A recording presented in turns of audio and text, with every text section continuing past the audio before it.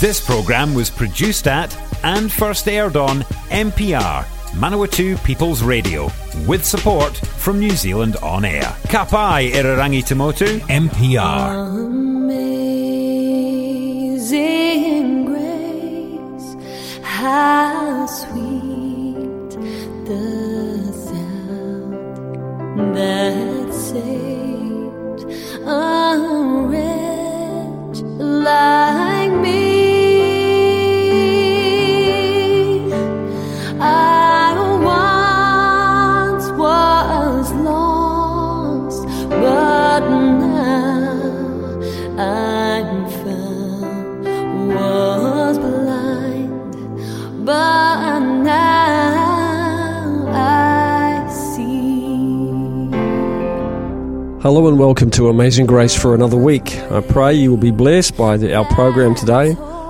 My name is Warren, and today we are going to share hope. It's a festive season, and at this particular time of the year we think about Jesus, who was born on the 25th of December, and we commemorate every year his birth on that day. In fact, most of the world actually has a holiday. Now, if you look at the word holiday, you might realize that the word holiday actually means, if you actually look at it, it should be pronounced holy day. And that's where it comes from. Our holidays are actually all holy days. And if you go to some Christian nations, the Philippines is one of them, where almost all of their holidays are based on holy days. Holy days. And so that's where the word holiday comes from. It actually should be pronounced holy day.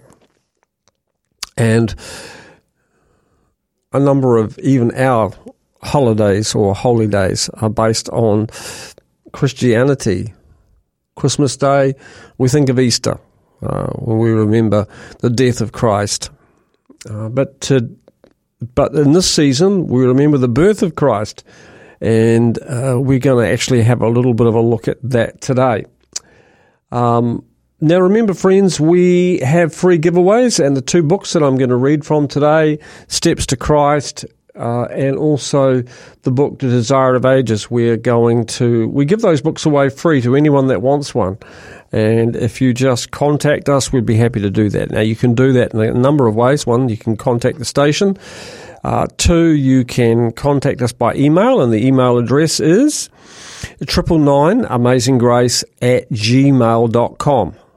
That's 999 Amazing Grace, and Amazing Grace is only one G, at gmail.com. Or you could text or call us on 027 229 6624. That's 027 229 6624. And if you contact us, we'd be happy to post that out to you. Now, if you'd like us to pray for you, or a family member or friend, we'd be happy to do that either on air or off air. All right, friends, let's start today's program with prayer. Father in heaven, we thank you that at this time of the year we can remember the birth of Jesus, your Son, and we just pray, Lord, that what a blessing it is to remember such a wonderful, loving person. And Father, we thank you that he, and the Bible says that he didn't come to condemn us, but to save us. And we thank you, Lord, that you sent your Son into this world to save anyone who is willing to accept Jesus Christ as their friend, Saviour, and Lord. And so today I just pray for our listeners and their families. May you bless them, Lord. I pray, for I ask this in Jesus' name. Amen. All right, friends, I'm just going to go to the book of Luke in the Bible, which is Matthew, Mark, Luke, and the fourth book in the New Testament. And I'm just going to read in chapter 2, verses 1, I think, to verse 20. And it came to pass in those days that a decree went out from Caesar Augusta Augustus that all the world should be registered. The census first took place while Quirinius was governing Syria. So all went to be registered, everyone in his own city. Joseph also went up from Galilee out of the city of Nazareth into Judea to the city of David, which is called Bethlehem, because he was of the house and lineage of David, to be registered with Mary, his betrothed wife, who was with child. So it was that while they were there, the days were completed for her to be delivered, and she brought forth her firstborn son, and wrapped him in swaddling clothes, and laid him in a manger, because there was no room for them at the inn. Now there were some in the country, shepherds living out in the fields, keeping watch over their flock by night. And behold, an angel of the Lord stood before them, and the glory of the Lord shone around them, and they were greatly afraid.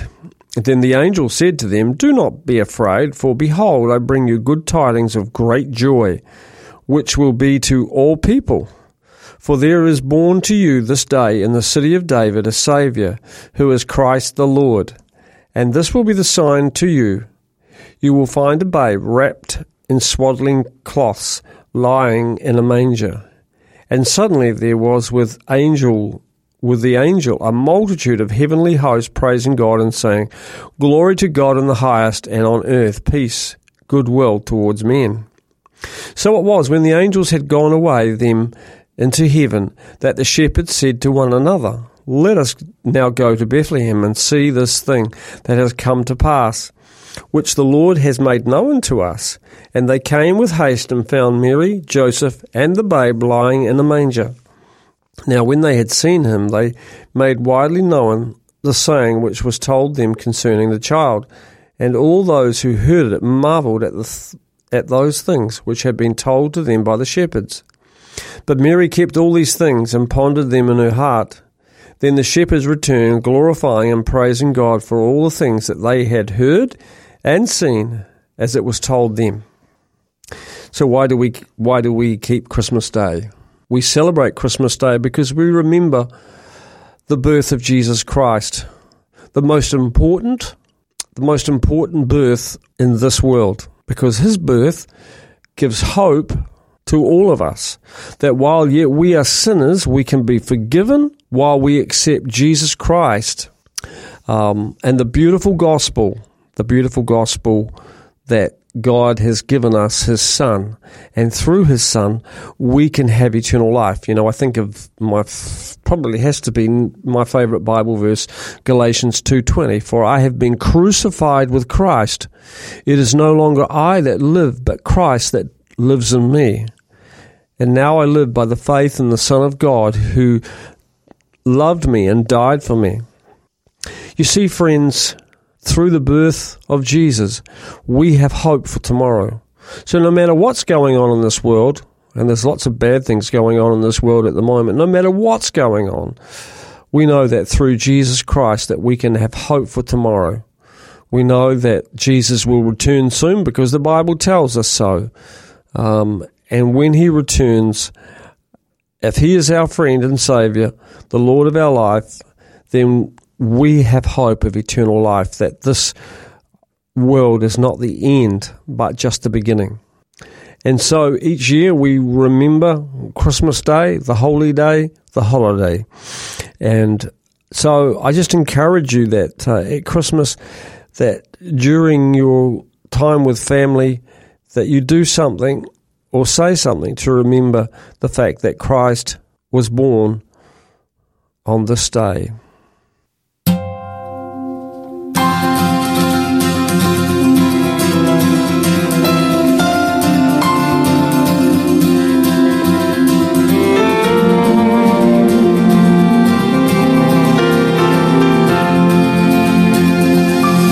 God sent his Son. They called him Jesus. He came to love, heal and forgive. He lived and died to buy my pardon and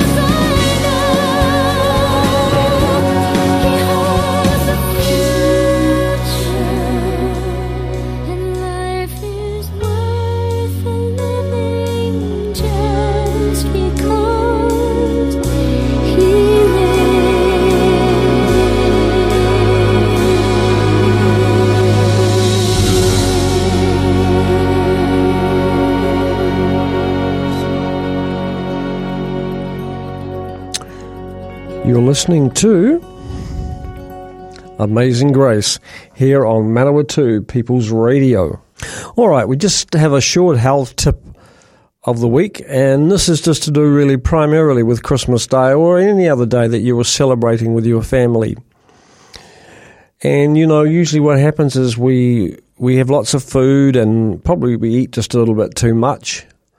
But one of the good things that we can make a habit or a tradition even sometimes is, I remember many years ago our family used to have a tradition of always playing golf, playing 9 holes on a Christmas after lunch. We'd go and play golf, and then we'd come back and eat some more a little later on. And I suggest that you do some exercise. You go for a walk. Or do something. Maybe you don't like sport. Well, take the family for a walk. Go into nature. But do something and get some exercise. And also drink some water. Get some sunlight. Obviously don't get sunburned, but, you know, just getting outside and doing something, it will actually really help. Otherwise, what happens is if you eat and then you just lay around and you perhaps fall asleep, or you're watching a movie, or you fall asleep watching a movie, and then next thing Mum says, it's time for dinner. And everyone still feels a bit stodgy from the lunch, but, you know, you force a lot more food down. But if you get up and you get outside and you do something, you do something physical, do something that's fun for you, something you enjoy. Maybe you play with a dog, or, you know, you go for a horse ride, or whatever it is, just whatever you enjoy doing, that's exercise. Get out there, usually on Christmas Day or any other day where you're meeting and you're having multiple meals. Get out there and do some exercise, and you'll feel much better. And that night when you're trying to sleep, you won't wake up feeling all full and groggy. So that's our health tip of the week.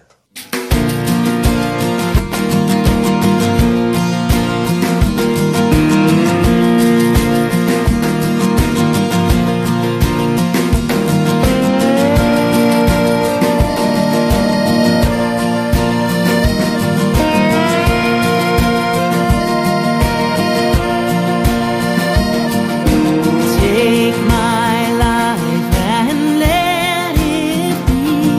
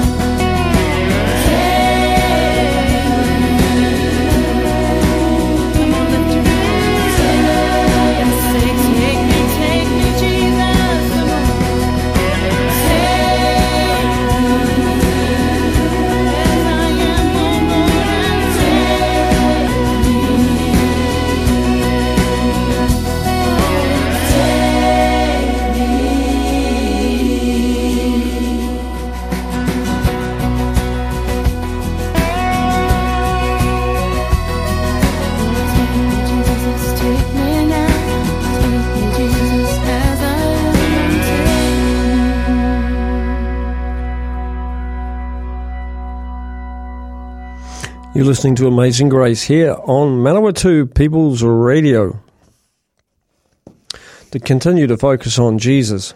And I heard a loud voice saying in heaven, "Now is come salvation and strength, and the kingdom of our God and the power of his Christ, for the accuser of the brethren is cast down, which accused them before our God day and night." Revelation 12:10. Satan's charge that God could not be just and at the same time forgive sinners was answered at the cross. Another charge that the enemy levelled against God was that even if sinners could be forgiven, God's law could not be kept. He accused God of making a law that was impossible to obey. This charge is specifically stated. Satan claimed that it was impossible for man to obey God's commandments. Let's not forget who it is who makes this claim. This is Satan's claim. This is his charge, and anyone else who claims that it is impossible for man to obey God's commandments is simply echoing Satan's original charge. It is true that our own strength that we are not able to obey, but Christ came in the form of humanity, and by his perfect obedience he proved that humanity and divinity combined can obey every one of God's precepts. When a soul receives Christ, he receives power to live the life of Christ. Since Calvary, Satan's charge that mankind cannot obey God's commandments has become a major issue in the judgment of God. This issue wasn't completely answered by Jesus' life. It is a charge that has to be answered by God's people as well. And right here is a problem area in the popular Christian world. It has always been much the same. If people hear about the finished work of Christ and how our salvation is certain because of the cross, they will say amen and praise the Lord. But when they hear about God's power to overcome sins, about victory and obedience, they get strangely quiet. Many people are frightened about the possibility of overcoming. For some reason, there seems to be a fear that grips people concerning victory and obedience. It is becoming an unpopular topic even within Christianity, and this trend ought to say something to us. It ought to say something to the people who have a special mission, a mission that goes beyond the Luther and the Reformers. We have a unique contribution to make to the religious world, and the obedience through faith is a significant part of it. We can still have a part to play in honouring God's name before the world. You see, we can only obey by faith through the strength of Christ. As I said before earlier, for I have been crucified with Christ. It is no longer I that live, but Christ that lives in me. And I now live by the faith in the Son of God. So my faith is not in myself, my faith is in Christ. Because why should my faith be in him? Because he loved me and gave himself for me. He paid the penalty so that I might live, that I may have eternal life, that I may have victory over all sins. Remember, in my own strength I can do nothing, but through Christ I can do all things, the Bible says. And that's a wonderful, wonderful promise. If you're enjoying this podcast in Manawatu, you could make your very own, just like this one. MPR exists to help people like you tell your story or share your passion on air and online. Check out mpr.nz for more information. Okay, welcome back to Amazing Grace here on Manawatu People's Radio. And our focus is Jesus today. As we've said, it's Christmas Day coming up, and it's the festive season. We remember his birth, but we also remember that because of Jesus we have hope, we have a future. Today we're going to continue reading from the book Steps to Jesus. And we're going to read from this chapter entitled Repentance. It's actually not a subject that most people like to know too much about, but it's a very important subject because before Jesus came the first time, John the Baptist was called to share this message of repentance. And before Jesus comes the second time, God's people are called to share this message of repentance again. And so we're going to look at an aspect of repentance today. Every right desire comes from Christ. He is the only one who can make us hate sin.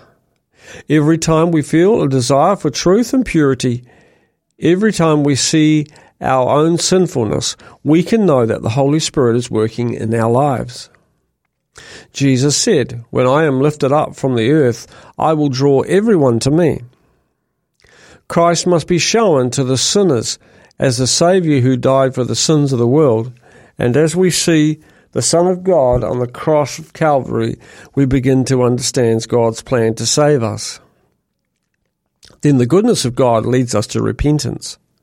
When Christ died for our sins, he showed a love too great for us to understand. But as we see this love, it touches our hearts and affects our minds, and we become sorry for our sin. Sometimes sinners feel ashamed of their sinful ways and give up some of their bad habits. They do this even though they do not know that they are being drawn to Christ. But whenever they try to change their ways because they have a sincere desire to do right, it is Christ's power that is moving them. His Spirit is influencing their minds and helping them to live better lives. As Christ draws sinners to look at his cross and to see that their sins caused him to die, their consciences are troubled. Then they see how terrible their sins are. They begin to understand something of the righteousness of Christ. They cry out, "What is sin? Why did Christ have to die? Was all this love and suffering demanded to save our lives? Did he suffer all this so that we could have everlasting life?" The sinner may resist God's love and refuse to be drawn to Christ, but if he does not resist, he will be drawn to him. He will learn about God's plan to save sinners. He will come to the cross and repent of the sins that caused the suffering of God's dear Son. The same God who controls nature speaks to the hearts of people. He gives them a great desire for something that they do not have. The things of the world cannot satisfy this desire. God is telling people to find the grace of Christ and the joy of holiness. These alone can bring peace and rest. Our Saviour is trying all the time to draw people's minds away from the worldly pleasures to the wonderful blessings that Christ can give. To these people who are trying to find water in the dry wells of this world, he says, "Come, whoever is thirsty, accept the water of life as a gift, whoever wants it." Revelation 22 and verse 17. If you have a desire for something better than the world can give you, this is God speaking to you. Ask him to give you repentance and show you Christ in his infinite love and perfect purity. The Saviour's life makes plain the law of God is based on love and to God and other people. To be unselfish, loving, kind was Jesus lived. That's what he lived for. So as we look at our Saviour and light from him falls on us, we see how sinful we really are. We may feel, as Nicodemus did, that our lives are good and that we may not need to humble ourselves before God like a common sinner. But when the light from Christ shines into our hearts, we see that we are not pure. We see that we are enemies of God and that every act of life is selfish. When we see his righteousness, we shall know that even our best actions are filthy through and through, as it says in Isaiah 64 verse 6. Only Christ's sacrifice can take away our sins and make us clean. Only Christ can change our lives until we are like him. One ray of light from God's glory shows every spot and weakness in our character. One brief view of the purity of Christ makes our lives look unclean. It shows plainly that we have evil desires, unfaithful hearts, and impure speech. We see that we are not obeying God's law. as the Spirit of God reaches our hearts, we feel unhappy about ourselves. We look at Christ's spotless character and we hate our evil ways. The prophet Daniel was visited by an angel from heaven. Glory shone about the angel, and Daniel was overcome as he thought of his own weakness and lack of perfection. He wrote, I had no strength left, and my face was so changed that no one could have recognized me. Daniel 10:8. Any person who sees this glory from heaven will hate his own selfishness and self-love. He will search for purity of heart through Christ's righteousness. He will want to keep God's law and have a Christ-like character. Paul wrote of his own righteousness, as far as a person can be righteous by obeying the commandments of the law, I was without fault. Philippians 3:6. When he noted just the words of the law, then we look at his life. He could see no fault in himself, but when he looked at the deep meaning of the law, he saw himself as God saw him. He bowed down and confessed his guilt. Paul wrote, that is why I felt fine so long as I did not understand what the law really demanded. But when I learnt the truth, I realized that I had broken the law and was a sinner, doomed to die. Romans 7 verse 9. When Paul saw how holy the law was, sin looked terrible. He no longer felt proud, but humble. God does not look at all sinners as equally bad. To him, as to us, some sins are worse than others. But even if some wrong acts appear small to us, no sin seems small to God. Human judgment is often wrong, but God sees things as they really are.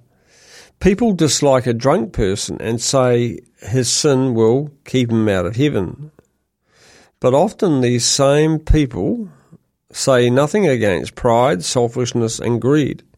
Yet these are sins that are especially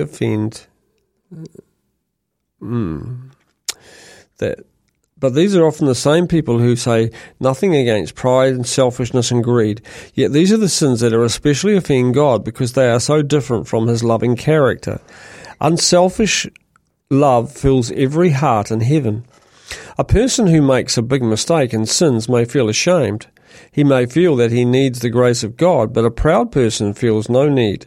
So he closes his heart against Christ and the wonderful blessing he came to give. Jesus once told a story about a tax collector. God, have pity on me, a sinner.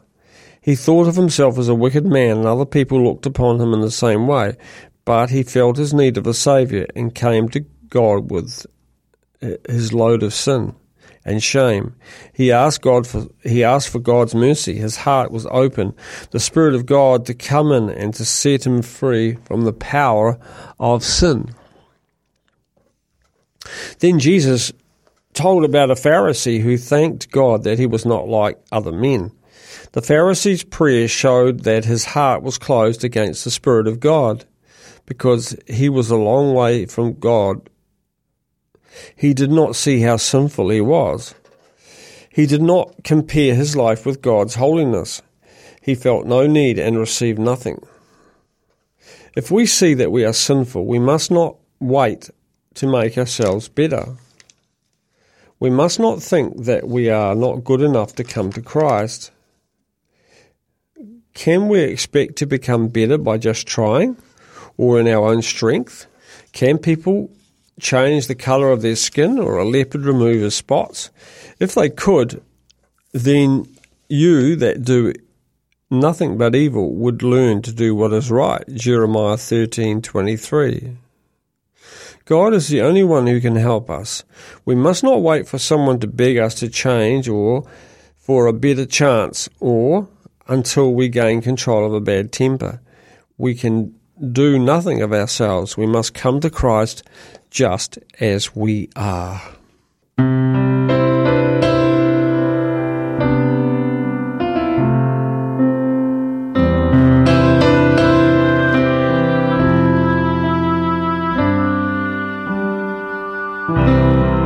Every day they pass me by. I can see it in their eyes. Empty people filled with care, headed who knows where. On they go through private pain, living fear to fear. Laughter hides their silent cries. Only Jesus hears. People need the Lord. People need the Lord. At the end of broken dreams, He's the open door. People need the Lord. People need the Lord. When will we realize people need the Lord?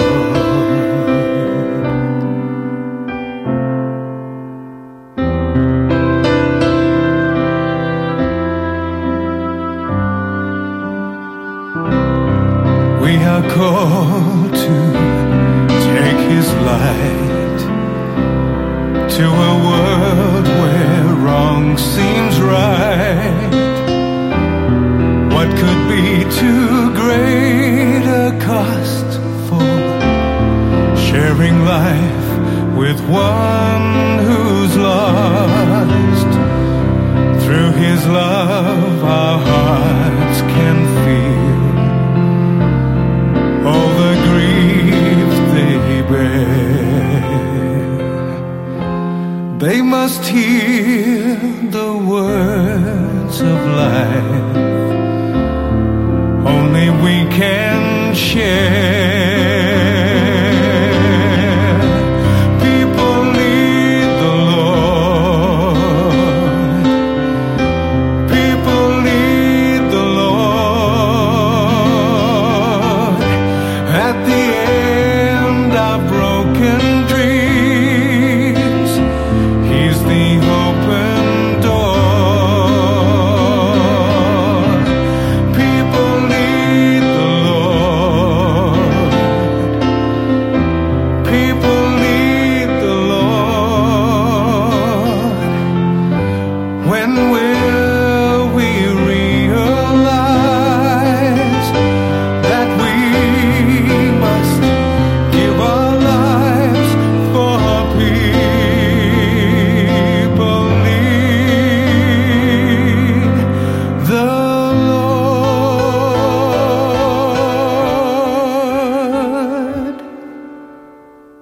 People need the Lord.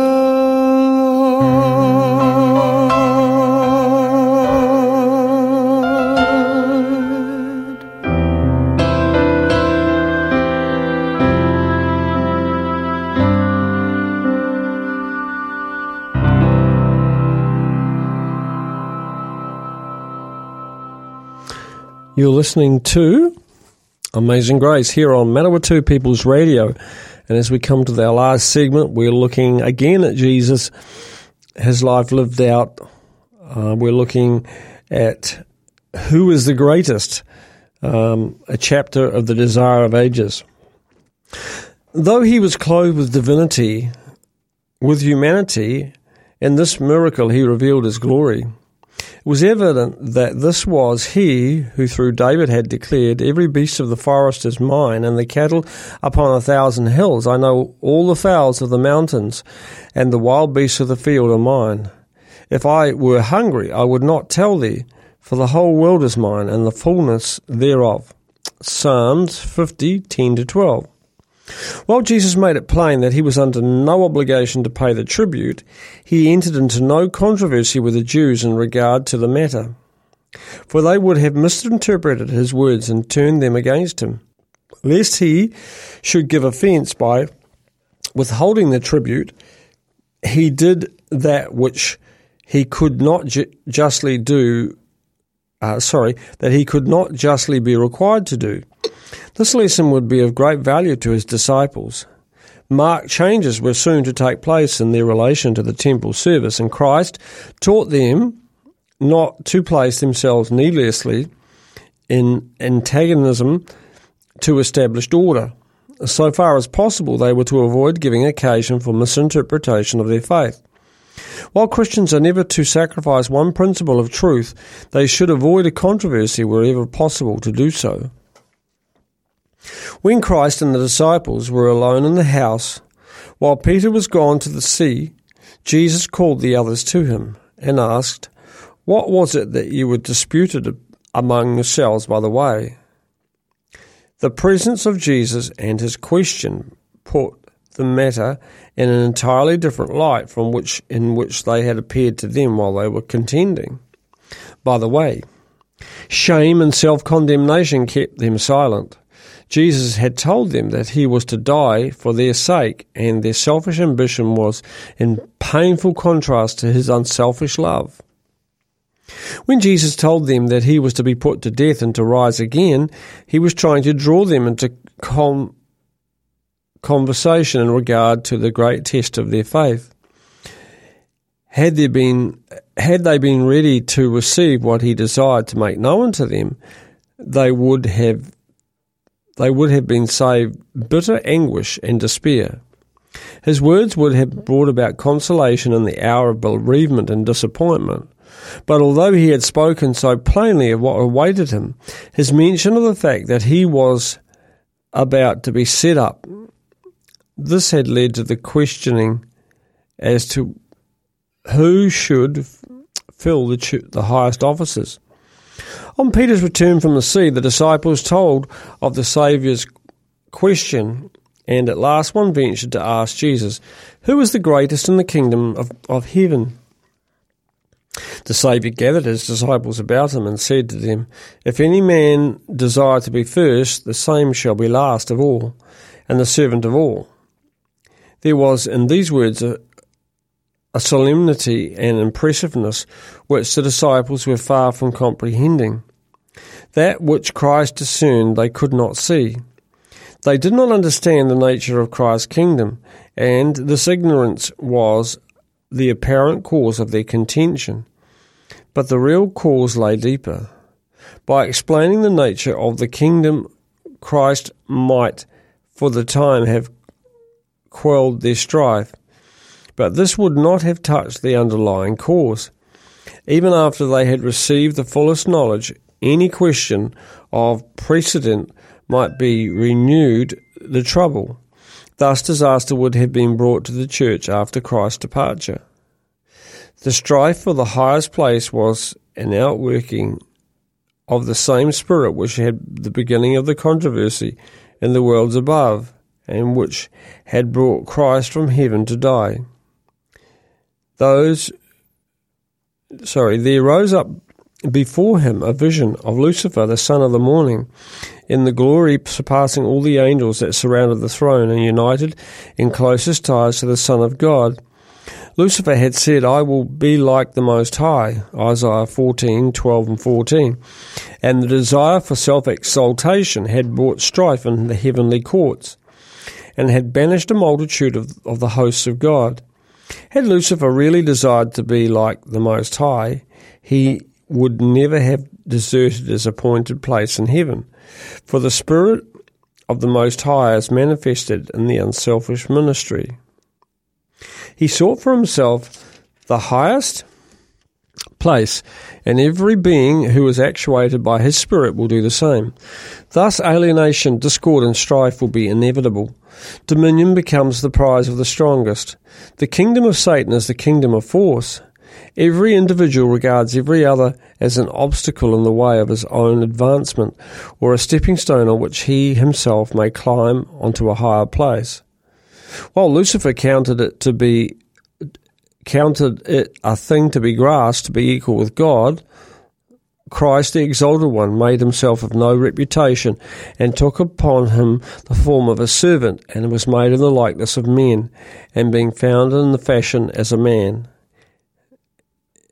he humbled himself and became obedient unto death, even the death of the cross. Philippians 2, 7 and 8. Now the cross was just before him, and his own disciples were so filled with self-seeking, the very principle of Satan's kingdom, that they could not enter into sympathy with their Lord or even understand him. He spoke in humiliation. Very tenderly, yet with solemn emphasis, Jesus tried to correct the evil. He showed what is the principle that bears sway in the kingdom of heaven, and in what true greatness consists, as estimated of the standard of the courts above. Those who were actuated by pride and the love of distinction were thinking of themselves and of the rewards they were to have, rather than how they were to render back to God the gifts that he had received. They would have no place in the kingdom of heaven, for they identified with the ranks of Satan. Before honour is humility. To fill a high place before men, heaven chooses the worker who is like John the Baptist, takes a lowly place before God. The most childlike disciple is the most efficient in labour for God. The heavenly intelligences can cooperate with him who is seeking not to exalt self, but to save souls. He who feels most deeply his need of divine aid will plead for it, and the Holy Spirit will give unto him glimpses of Jesus that will strengthen and uplift the soul. But when men exalt themselves, feeling that they are a necessity for the success of God's great plan, the Lord causes them to be set aside. It is made evident that the Lord is not dependent upon them. The work does not stop because of their removal from it, but goes forward with greater power. It was not enough for the disciples of Jesus to be instructed as to the nature of his kingdom. What they needed was a change of heart that would bring them into harmony with its principles. Calling a little child to him, Jesus set him in the midst of them. Then tenderly folding the little one in his arms, he said, "Except you be converted and become as a little children, you shall not enter the kingdom of heaven." The simplicity, the self-forgetfulness, and the confiding love of a little child are the attributes that heaven values. These are the characteristics of real greatness. And, there's so much difference between the spiritual kingdom and the physical kingdom. We all live in this physical kingdom because we don't have a choice at this point. But the fact is we can still live in the spiritual kingdom. There was a famous Christian that entitled it the upside down kingdom. To rise, we have to go down. To have victory, we must surrender. In fact, everything about God's spiritual kingdom is the opposite of this worldly kingdom. And so, if you want to be part of God's kingdom, you must humble yourself, and then at the right time, God will lift you up. But if you lift yourself up, God will bring you low. Because you see, if we think we can do anything of our own strength and power, we leave no room for the Spirit of God to work in our lives. And we can do nothing. Remember, we can do nothing without Christ, but with Christ we can do all things. And really the answer is simple. Is Christ dwelling in the heart by faith? Is Christ living in the life through the power of the Holy Spirit? And that's a question that needs to be answered by us as individuals. And so I pray that you would answer that question, because only you can answer that question. You see, the closer you come to Christ, the worse you look in your own eyes, because his light is shining into your life and you look like, you would think it would be the other way around. the closer we come to Christ, the better we become. Well, that may be true to some degree, but not in our own eyes. And that's why Paul could say that he was the chief of sinners. The light of Christ was so shining into his life that he could see every speck and every bit of dirt that was in his life. And he saw him as he really truly was. But a person that is a long way from God, they think they're pretty good. Oh yeah, I'm actually a pretty good person. I'm not too bad at all. But the truth is, the closer we come to Christ, the worse we look. The further away from Christ we are, the better we look. And that's just how it is in the upside-down kingdom, which is God's spiritual kingdom. Pray you've been blessed today by this book, Steps to Jesus, and that wonderful book, The Desire of Ages. All right, friends, we've come to the end of our time, unfortunately, and we're just going to finish with prayer. Father in heaven, we thank you for your kingdom, which is a spiritual kingdom, a kingdom where we surrender and humble ourselves before you, and you lift us up. Father, when we do that, we know that we will be used by heaven to save souls, to help other people on the journey that we're on. Father, there is no good thing, and all of our righteousness is as filthy rags, as it says in Isaiah. We can do no good thing without you, but with you we can do all good things. So, Father, what we need to do is to get with Jesus. And as we remember him at this time of the year, I just pray that our listeners will commit their lives to Jesus and they will walk with him now and for eternity, is my prayer for each person listening today. For I ask and pray this all in Jesus' name. All right, friends, we wish you happy holidays, Merry Christmas, and pray that you have a great time with your family, remembering that this holiday is about the birth of Jesus that brings so much hope and peace into this world. So from all of us here at Amazing Grace, we pray that you will grow in grace. May the love of the Father, the grace of the Lord Jesus, and the fellowship of the Holy Spirit be with you. I see.